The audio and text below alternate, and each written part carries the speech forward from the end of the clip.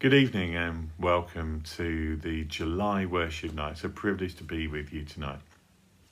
There is a playlist that goes with this talk. Use it how you like. You can play it all the way through. You can put it on shuffle. You can select your favourite ones or just play one over and over and over. It's absolutely up to you. Make yourself comfortable. Whichever suits you, you can use it in all sorts of different ways. It's an opportunity just to spend time with God, to listen or to join in singing wherever you are, and just to receive ministry from Him. For we know that Father only gives good gifts, so do ask Him for what you need, and we pray that you will receive that. Just say, "Come, Holy Spirit, I'm open and I'm ready." Now today I'd like to do a bit of a book review, really. This is the book here. It's by Dane Ortlund, and it's called Gentle and Lowly. And it's subtitled The Heart of Christ for Sinners and Sufferers. Now, it is a beautiful book. I've spent a number of weeks reading through it slowly, and it just really is a wonderful book. It is based on the writings of a number of Puritan writers. Now, there's a bit in Rob Roy, which is a film from the 90s, when all the Highlanders are sitting around a campfire and somebody pipes up, "Why don't the Puritans like making love standing up?" And they said, "We don't know." Well, it's because they think it might lead to dancing. And that might be your view of Puritans, that they were joyless people who were very, they banned lots of things. Famously, Oliver Cromwell and his government banned Christmas from 1660. So, you might think of Puritan or puritanical as being about being this sort of joyless existence, when actually the reality is quite different. And some of these writings are just really beautiful. They tell us so much about the heart of God. If you have a pure sense of how humanity should be, that is because you have a pure sense of who God is. And that's what Dale Ortlund sets out to do. So I'd just like to share with you a little bit of the book. Now, I could preach on it, but actually I'm not sure I can beat Dale Ortlund's words, all the words of some of these writers as well. And so we're told that this is a book about the heart of Christ, who he is really, and what is most natural to him, what ignites him most immediately as he moves towards sinners and sufferers, in other words, you and I. What flows out most freely, most instinctively, in other words, who is he? And it's based on a verse from Matthew 11, verse 29. But it comes within a passage which you probably know quite well. Matthew 11, starting verse 28. "Come to me all who labour and are heavy laden, and I will give you rest. Take my yoke upon you and learn from me." And this is the bit. "For I am gentle and lowly in heart, and you will find rest for your souls. For my yoke is easy, and my burden is light." And he goes on to say that this is the one place where the Son of God actually says something deeply about himself, other than who he is and what his mission was. And he says he doesn't say that he's austere and demanding in heart. He doesn't say he's exalted and dignified in heart. He doesn't even say that he's joyful and generous in heart. He says that he's gentle and lowly in heart. So I'd like to just dip into one particular chapter. It's chapter 19. And what Ortlund does throughout the book is he chooses one verse and then he goes into it in quite a lot of detail, again drawing on these Puritan writers. And in chapter 19 it's headed up "Rich in Mercy," and it comes from Ephesians 2:4, but God being rich in mercy. But God being rich in mercy because of the great love with which he loved us. There's nowhere this was the reason. God is not poor in mercy, he's rich in mercy. Nowhere else in the Bible is God described as rich in anything. The only thing he's called rich in is mercy. And while we might often have a tepid thought of the goodness of God, God is so much more than that.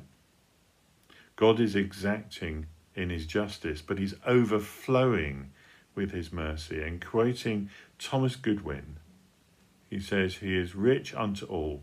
That is, he is infinite, overflowing in goodness. He is good to profuseness. He is good to the pouring forth of riches. He is good to an abundance. And so the Puritan heart saw a God whose heart was infinite and overflowing, profuse and abundant with mercy.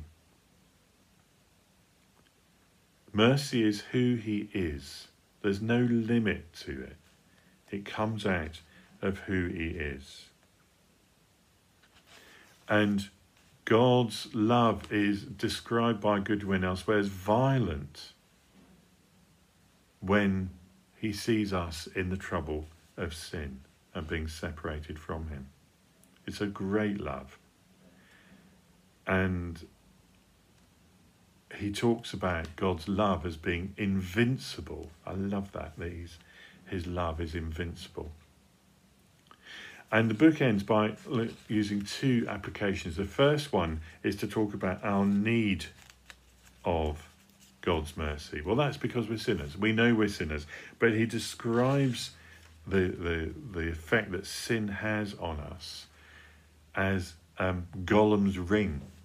Now, there's a bit in the Lord of the Rings right at the beginning when Bilbo has his party and he's about to leave. And there's a scene, if you've seen it in the movie, you'll know what it's like, where Bilbo has the ring, which has taken so much power, and Gandalf is telling him to leave it behind. And Bilbo thinks that he's left it on the mantelpiece, but actually he finds it in his pocket. It's attracted to him, wants to stay with him. And then when Gandalf suggests he should leave it, Bilbo gets overcome with his anger that he's been told to give up this thing, which he knows isn't good for him, but it makes him angry. And so I love that idea of sin being like Gollum's ring in our lives. And so Ortlund describes this desperate need that we have for God's mercy. But then he applies it by showing how we know what that mercy looks like. And we do by looking at Jesus. Paul talks about when grace appeared in Titus 2, that Jesus is the epitome of God's mercy. So let me just read you the last couple of pages that really applies it to our lives. Consider God's richness in mercy for your own life. He doesn't meet you halfway. His very nature is to engage death and to bring life. He did that decisively once and for all at your conversion, but he continues to do it time and again in your sin and folly. Hands up if you have sinned and if you have been a bit unwise. After our calling, how do we provoke God? Preached Goodwin. It is so with all Christians. Yet saved we are because the love of God is invincible and it overcomes all difficulties. Perhaps, looking at the evidence of your life, you do not know what to conclude except that this mercy of God in Christ has passed you up. Maybe you have been deeply mistreated, misunderstood, betrayed by the one person you should have been able to trust, abandoned, taken advantage of. Perhaps you carry a pain that will never heal till you are dead. If my life is any evidence of the mercy of God in Christ, you might think, I'm not impressed. To you I say, the evidence of Christ's mercy towards you is not your life. The evidence of his mercy towards you is his. Mistreated, misunderstood, betrayed, abandoned, eternally in your place.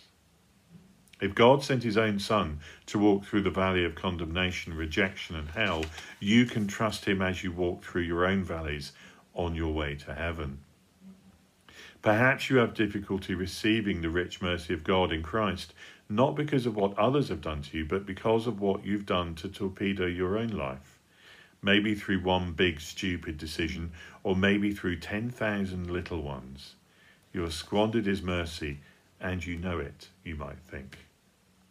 To you I say, do you know what Jesus does with those who squander his mercy? He pours out more mercy. God is rich in mercy. That's the whole point. Whether we have been sinned against or have sinned ourselves into misery, the Bible says God is not tight-fisted with mercy, but open-handed, not frugal but lavish, not poor but rich. That God is rich in mercy means that your regions of deepest shame and regret are not hotels which divine mercy passes, but homes in which divine mercy abides. It means the things about you that make you cringe most make him hug hardest. It means his mercy is not calculating and cautious like ours. It is unrestrained, flood-like, sweeping, magnanimous.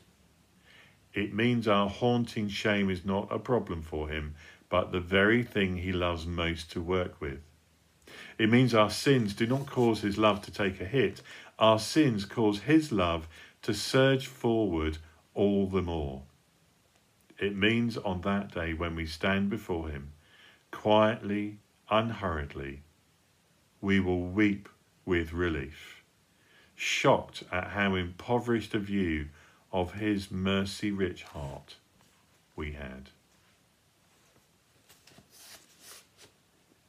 Let's pray.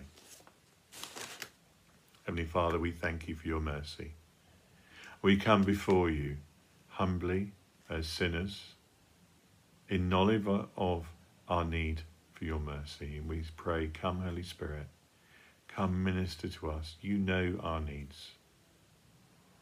We offer ourselves to you. And we pray this in Jesus' name. Amen.